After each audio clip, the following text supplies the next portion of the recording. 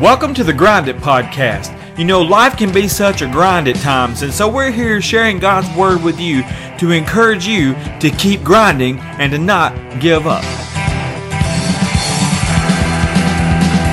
It's time to grind. So here's the host of the Grind It Podcast, the old school skateboarder himself, Randall Tucker.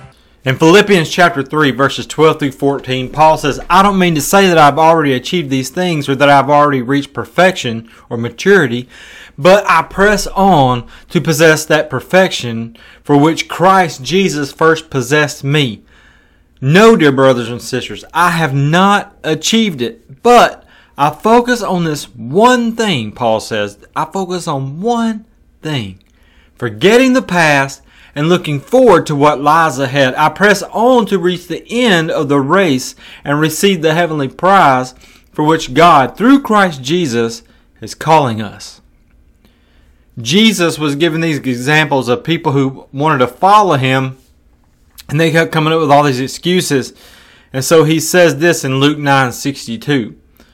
Anyone who puts a hand to the plow and then looks back is not fit for the kingdom of God.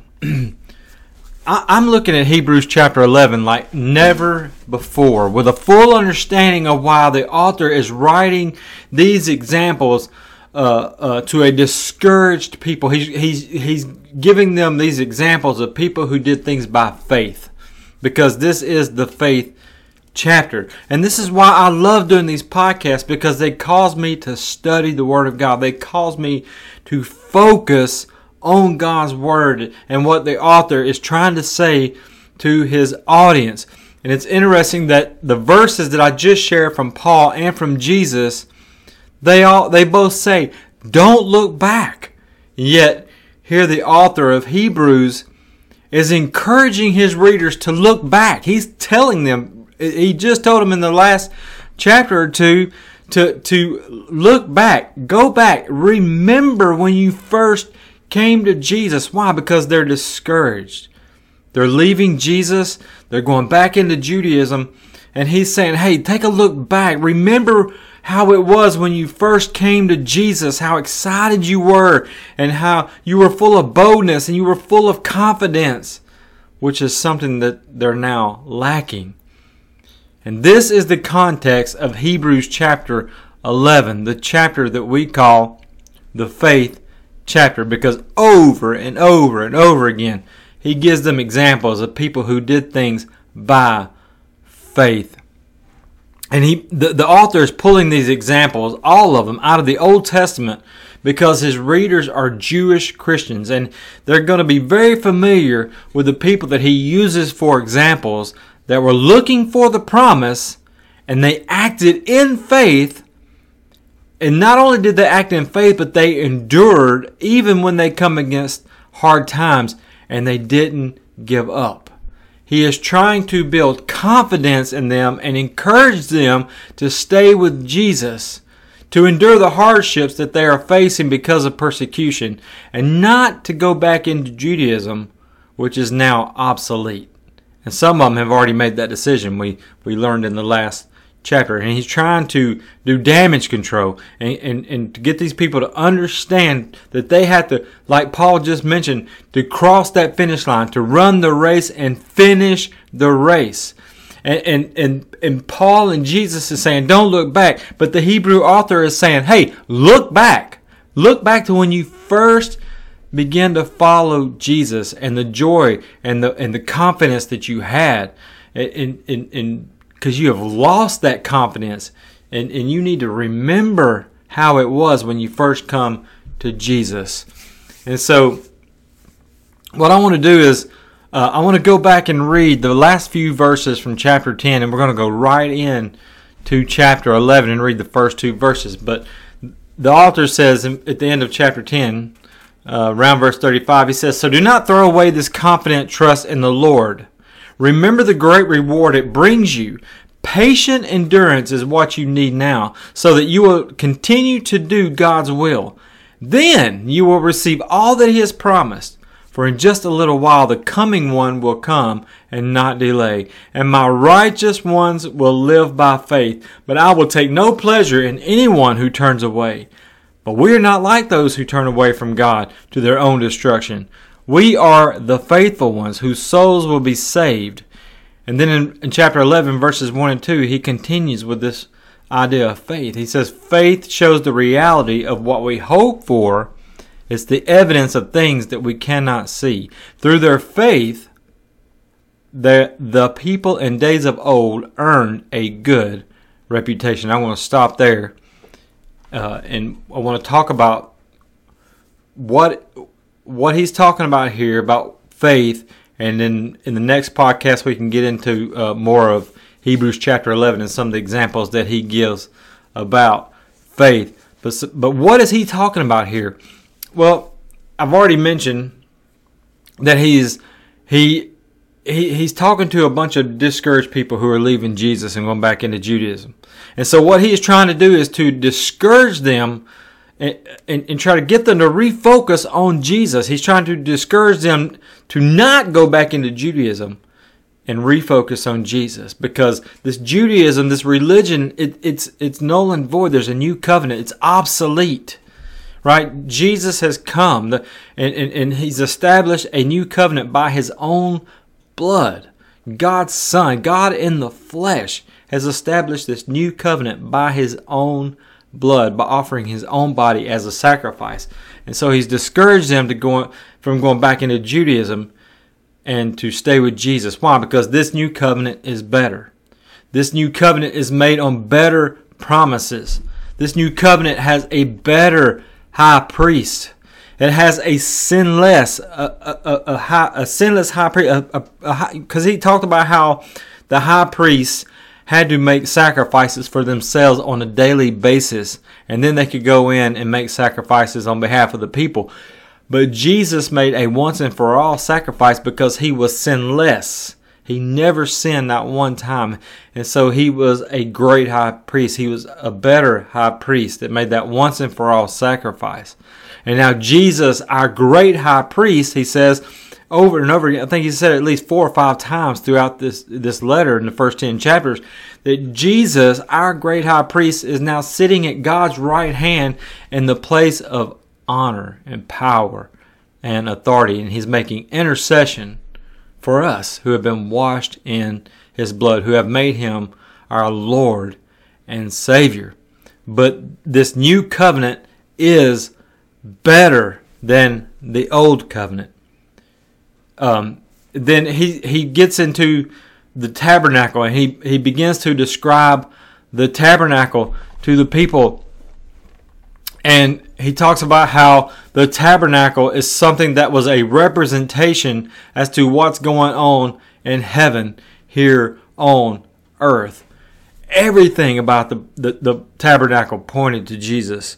You had the sacrifices that were made. You had the brazen laver that they would wash in. Then you go into the holy place, and there's the table of showbread. It represents the body of Jesus. You have the burning of incense, which is the prayers or the intercession that Jesus makes for us. Then you have the candles that were lit, that lit up the room. And Jesus is, John 8:12, the light of the world. So everything, and then you go into there's the veil, and then you go into the holiest of holies, into God's presence. Everything about the tabernacle, even the gate that surrounded the tabernacle, you go and study all that. And people do a good job of breaking this down. You can Google it.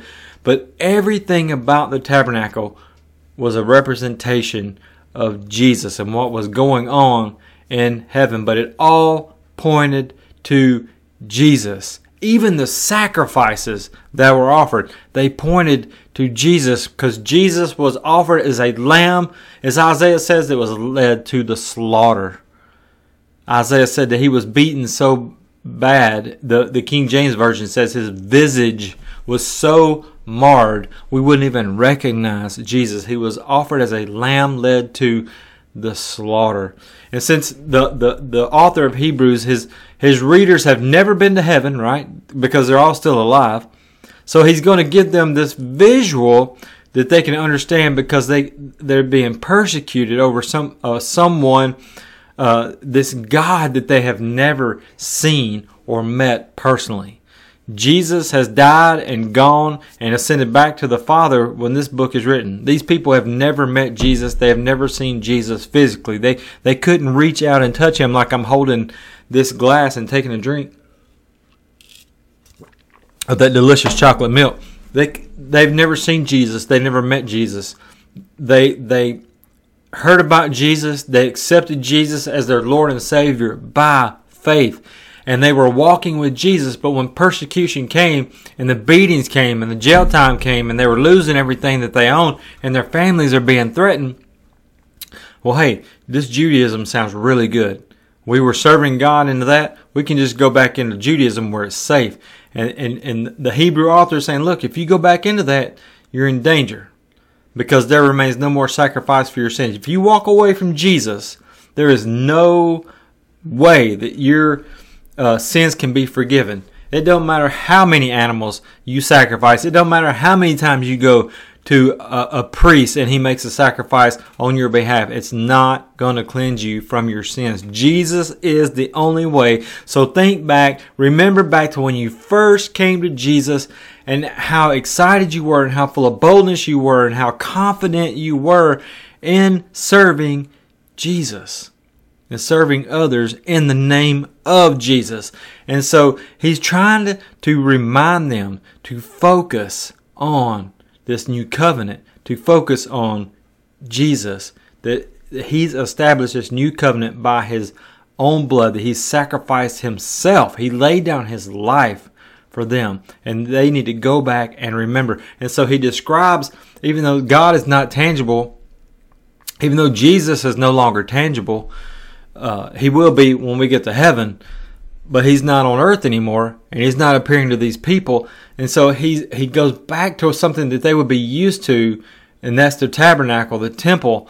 And he explains to them, this is what's going on in heaven, but it's here on earth so that you can see it, so you can touch it, so you can understand what's going on in heaven. And so he says to them, he says, faith shows the reality of what we hope for. It is the evidence. Faith is the evidence of things we cannot see. Through their faith, the people in the days of old earned a good reputation. So what I want to do for a few minutes is just break down what faith is. Now, he's already told them about this great hope, and we've covered that in previous podcasts. If you hadn't had a chance to listen, please go back and listen to the first 10 chapters of Hebrews. But he's already told them about this great hope that we have, and that this hope is a promise from God, who cannot lie, he says, to be with him in heaven for eternity. You know, this hope that he's talking about, it's not like a hope that we think about hope. Well, you know, an example I thought about using was, I always wanted a Corvette. I would love to have a Corvette. Now, I could sit here tonight and say, as I'm recording this podcast, and say, well, I hope I have a Corvette in my driveway tomorrow. Well, you know what? That's not going to happen unless I go to the car lot tomorrow and borrow about $30,000 or $40,000 or more and purchase a Corvette and drive it home and park it in my driveway. I can hope all I want to, but it's not going to happen unless I make it happen, because Corvettes are expensive. But see, here's the thing. It's not going to happen because I'm not going to a car lot tomorrow and buying a Corvette. I wanted one, but when I saw the payments on those suckers and how long those payments were going to be for, I decided I just look at somebody else's and let them make the payments, and I'll just enjoy the beauty of their car while they're making those car payments. I didn't want one that bad. And so this hope, this great hope that we have of being in heaven with Jesus someday, he's saying this is a reality. It's not that I hope I get to go to heaven someday. No, we have a know-so salvation, not a hope-so salvation. That's what John tells us these things I have written that you may know that you are saved. Not that you hope that you are saved, but that you know you are saved. And that's what he's saying. Faith is not something, that I saw a church sign one time. It says something about a wish. And I contacted the church, and I found out many other people contacted the church. And it's talking about a wish, and how faith and prayer is like a wish, and hoping. And I'm like, no, man, that's nothing like faith. Faith is a reality, and that's what he is trying to get these people to understand, and for us even today, because Jesus ain't popping up in your room. God's not showing up. The angel's not showing up. People today, they're looking for miracles, and they're looking for Jesus. They're looking for angels. They're looking for the Holy Spirit to do all these miraculous things. And hey, if God wants to do that, hey, that's great. He can do whatever he wants to because he's God. But I'm about 99.999% sure it ain't happening. Not until Jesus comes back will we see him just as he is. And so Jesus, even 2,000 years later from when this was written, Jesus ain't tangible. We can't reach out and touch Jesus. We can have conversations with him all day long and all night long. And we can go straight to the throne room of God through prayer. But that doesn't mean I can see God. It doesn't mean I can see Jesus. It just means I have access to his throne, and he's going to help me in my time of need. That's what the Hebrew author promises. So this hope then, this faith is a reality of what we hope for, which is heaven. And heaven is a reality. It's real. It's a real place. It exists. God exists. His promises exist. They're yes and amen. And one day we will literally stand before God. We will see this glorious place called heaven that we've heard about ever since we were a child. And we will see with our eyes his majestic throne. And here's the best part of it all. We're going to see Jesus. We're going to be able to shake the hand, that nail-pierced hand of our Savior. We're going to be able to bow at his feet and worship at his feet, those feet that were pierced by those nails and driven into the cross on our behalf. We're going to see that someday.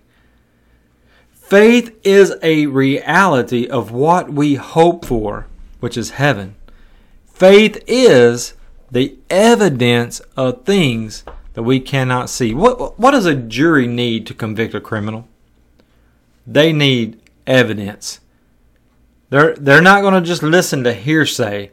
They need evidence. And it's the same thing with God. I think it's Lee Strobel that wrote the case for Christ, the cause for Christ. You can Google that, check it out. There's all kinds of material out there that you can read that gives the arguments of God, for God, and all this stuff. Christian evidences. It's very interesting to study. But even though we cannot see God, I mean, I'm holding this. I know this glass is yellow and it has chocolate milk, and I'm going to take the last drink. Now the chocolate milk, I can see that this cup is empty. I can see it's yellow. I can see it's got little waves in the glass. This is tangible. I can't see God like I can see that glass. But I know God is there. I know that he hears me. I know that he hears my prayers. I know that he loves me. I know that he cares for me. I know that he exists, even though I cannot see him. Even though he is not tangible like my cup of milk is tangible. But that it does not mean that he does not exist. Why do I say that? Because there's so much evidence all around us. When I get up in the mornings to go to work, I have to get up so early. And when people's porch lights are off in the neighborhood, it's so dark outside. And since I live in the mountains, I'm at a higher elevation. and that black canvas and the stars just lit up at night, and you see a shooting star go across the sky, and the moon is just bright. It's a beautiful sight. And Genesis 1 tells us that God made that just by speaking a word. That's how big, that's how powerful He is. But there's the creation, all these mountains that we live in, these streams, the things that are living in the mountains and the things that are living in the streams. There's so much evidence all around us to prove that God exists. And when He comes to live inside of us, look at how people's lives change. That should be proof enough that He exists. And here are these people, they're losing everything they have. They're being beaten, they're being put in jail because they're living for Jesus. Well, here's the thing. You think back to Stephen, when Stephen was stoned, martyred. Paul, or at the time he was Saul, he's going from house to house and he's wreaking havoc in the church, and he's pulling men and women out of their homes, busting up families and carrying them to prison where some of them are being tortured and murdered. Over the years, disciples are being sawed in half. They're being beheaded. James in Acts chapter 12, I believe it is, where James, the apostle, is beheaded. These people are dying for their faith. Why would they die for somebody that don't exist? Nobody would do that. But they saw Jesus. They spent time with Jesus. 3.5 years those disciples spent every day with Jesus. And they saw Him go back into heaven. And they were filled with God's Holy Spirit. And over time, they kept passing on the Spirit until the apostles were gone. And it was just so real to them because they had seen Jesus. They had spent time with Jesus. But at some point in time, there come a point in time where people didn't see Jesus. And so how would they know that He is real? How would they know that He exists? And it's the same situation that we find ourselves in the year 2022. I mean, you hear people talk about this, how they count time by one man, Jesus. Why would they do that if He didn't exist?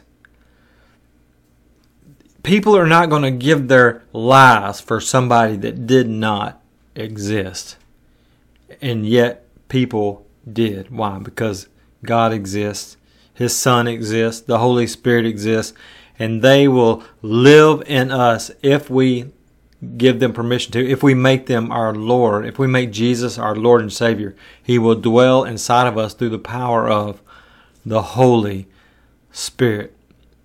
Faith is a reality of what we hope for, which is heaven, and being with God for eternity in heaven. Faith is the evidence of things we cannot see. We can't see heaven. We can't see God. We can't see Jesus. We can't see the Holy Spirit. But by faith, we know it is real. We know they exist. And so the Hebrew author says, through their faith, talking about the people he's going to give examples of in the rest of the chapter, through their faith, the people in the days of old earned a good reputation. And so he's going to give a ton of examples of these people who were mainly Jews, because he's talking to a Jewish audience who walked by faith, who put their trust and in this great hope that we have in this promise from God, in this reality of going to heaven and being with God for eternity and seeing our Savior Jesus and being with the Holy Spirit for eternity. People who in the Old Testament who wouldn't get to see it in their lifetime, and yet when they took their last breath, they saw it all. They had a promise from God, and they were walking with God on that promise.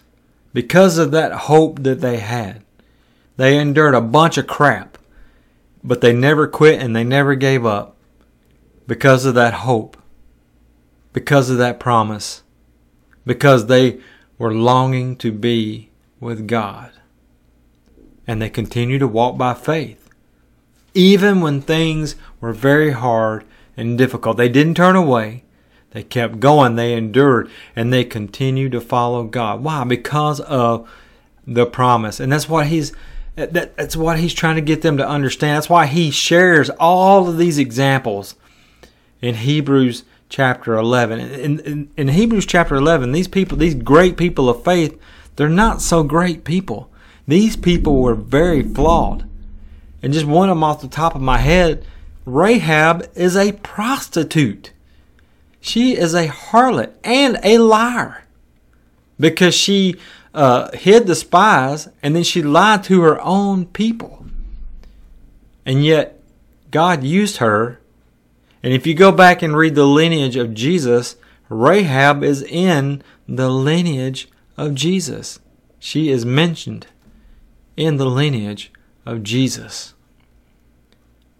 But she had a promise. She had a hope. And that's what she was clinging to. She knew that Jericho was about to be wiped off the face of the earth, that God was going to take care of his people. And here they come. And she understood. And she said, take care of me and my family. And they did. And God came through.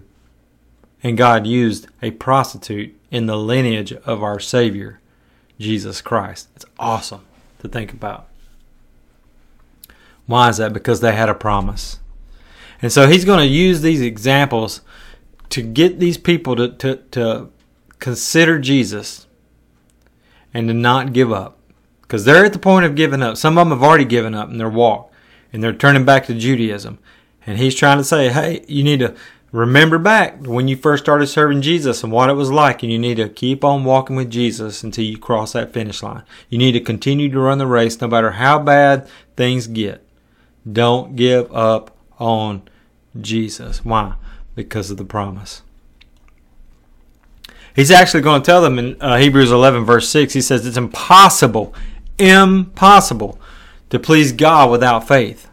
Anyone who wants to come to God must believe that he exists and that he rewards those who sincerely seek him. Seek is a continuing action. Seeking him, seeking him, seeking him. It's impossible to please God without faith. So here's how I want to end the podcast today. I just want to tell you this.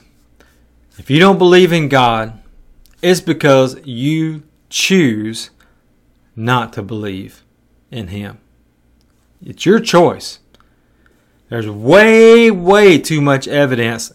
And you can Google it. Google Christian evidences and read what the Christian evidence is about. And it's very, very interesting. The arguments for God, the teleological argument, the cosmological argument, and I forget the other one. But it's very interesting stuff. But there's way too much evidence out there to not believe that God exists. If you just go back in history backs up the fact that Jesus came. If you look at other religions back up the claim that Jesus came. If you look at the evidence that archaeologists have dug up over the past 2,000 years, or even further than that, they prove that the Bible is true. Over and over and over again. There's been multiple people who have gone on a mission to disprove the Bible.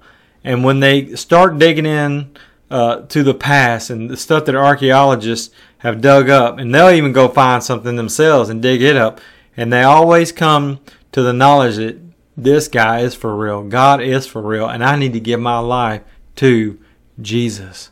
Why? Because the evidence demands a verdict. And I think that's a book written by somebody too. Evidence that demands a verdict. Romans 1:18-20, Paul says, but God shows his anger from heaven against all sinful and wicked people who suppress the truth by their wickedness. They know the truth about God because he has made it obvious to them. God's made it obvious that he exists. For ever since the world was created, people have seen the earth and the sky. Through everything God made, They can clearly see His invisible qualities, His eternal power, and divine nature. So, listen to what Paul says here. You got all this evidence that you can clearly see. Paul says, so they have no excuse for not knowing God. I want to look up this book real quick. Evidence that demands a verdict. Yes. Evidence that demands a verdict by Josh McDowell and Sean McDowell. I knew that I knew I'd heard of that before, but I wanted to give proper credit because it's some good reading, and I recommend it to you. But God has given you a choice to either choose Him or reject Him. That's why He put that garden or that tree in the middle of the garden, and He told Adam and Eve not to eat from it. He gave them a choice, and guess what? They made the wrong choice. Don't make the wrong choice. You need to choose Jesus and not reject Jesus. But that's the great thing about God. He has given us a choice. But if you make the choice to reject Jesus and the sacrifice He has made on Calvary's cross for you, because He loves you so much that He will be willing to go through so much pain and suffering and die for you, there is coming a day when you're going to see Jesus face to face. And it doesn't matter. If you've rejected Jesus, the Bible says you're still going to stand before Jesus. And you're going to fall flat on your face. And you're going to bow before Him. And you're going to confess that He is Lord. But then He's going to say, depart from me, you workers of iniquity. I never knew you. I never had a relationship with you because you rejected me. You rejected my sacrifice. You rejected my love. You rejected my compassion, my grace, my mercy. So I don't know you. I don't have a relationship with you. So you have to depart from me. And you're going to be cast into hell. And you don't have to worry about the flames, because rejecting Jesus and finding out that He's real, then you're going to have to spend eternity separated from God, never to have another opportunity to be in His presence. That's going to be torture enough. That will literally be hell. And Jesus even said it's where the worm dies not. You're just going to be constantly thinking, why did I reject Jesus? Here's the cool thing about it. If you are under the sound of my voice, you have the opportunity to accept Jesus Christ as your Lord and Savior, to be baptized for the remission of your sins or the forgiveness of your sins. Why not make Jesus your Lord and Savior now before it's too late? You can be skeptic. You can have a lot of questions. Look, I've been studying the Bible since I was in 3rd grade. I still have a lot of questions. There's a ton of stuff that I don't understand. That's why I study every week, multiple times a week. I'm reading God's Word, I'm studying God's Word, and I'm praying, and I'm asking for wisdom. But there's a lot of stuff that I don't understand. There's a lot of stuff that's way too deep for my little old brain. But you know what? I still have faith. I put my trust in God because He is a reality. And there is plenty of evidence. And I choose to walk with Jesus and be filled with the Holy Spirit so that God can live inside of me and that my sins can be forgiven. And I'm on my way to heaven, and I'm running for that finish line. And one day soon, I'm going to cross that finish line and I will see Jesus. But guess what? You will too. But the difference between me and you, if you've never accepted Jesus, you're going to be rejected out of heaven, never having a second opportunity. And I'm going to be in heaven for eternity with the rest of my brothers and sisters in Christ who chose to live for Jesus. Why would anybody reject such great love? For God so loved the world that He gave His only begotten Son, that whosoever believeth in Him should not perish but have eternal life. Friend, don't reject Jesus. Accept Him as your Lord and Savior today and be baptized for the remission of your sins in a watery grave. And come up out of that watery grave a new creation in Christ Jesus and filled with His Spirit. And you start walking with Him today by faith. And when we get back into chapter 11 in the next podcast, we're going to dig in to these people that the Hebrew author uses to encourage these people who have accepted Jesus. And maybe that's you today. You've already accepted Jesus. You've been walking with Jesus for a long time, but you're discouraged. Life is hard, man.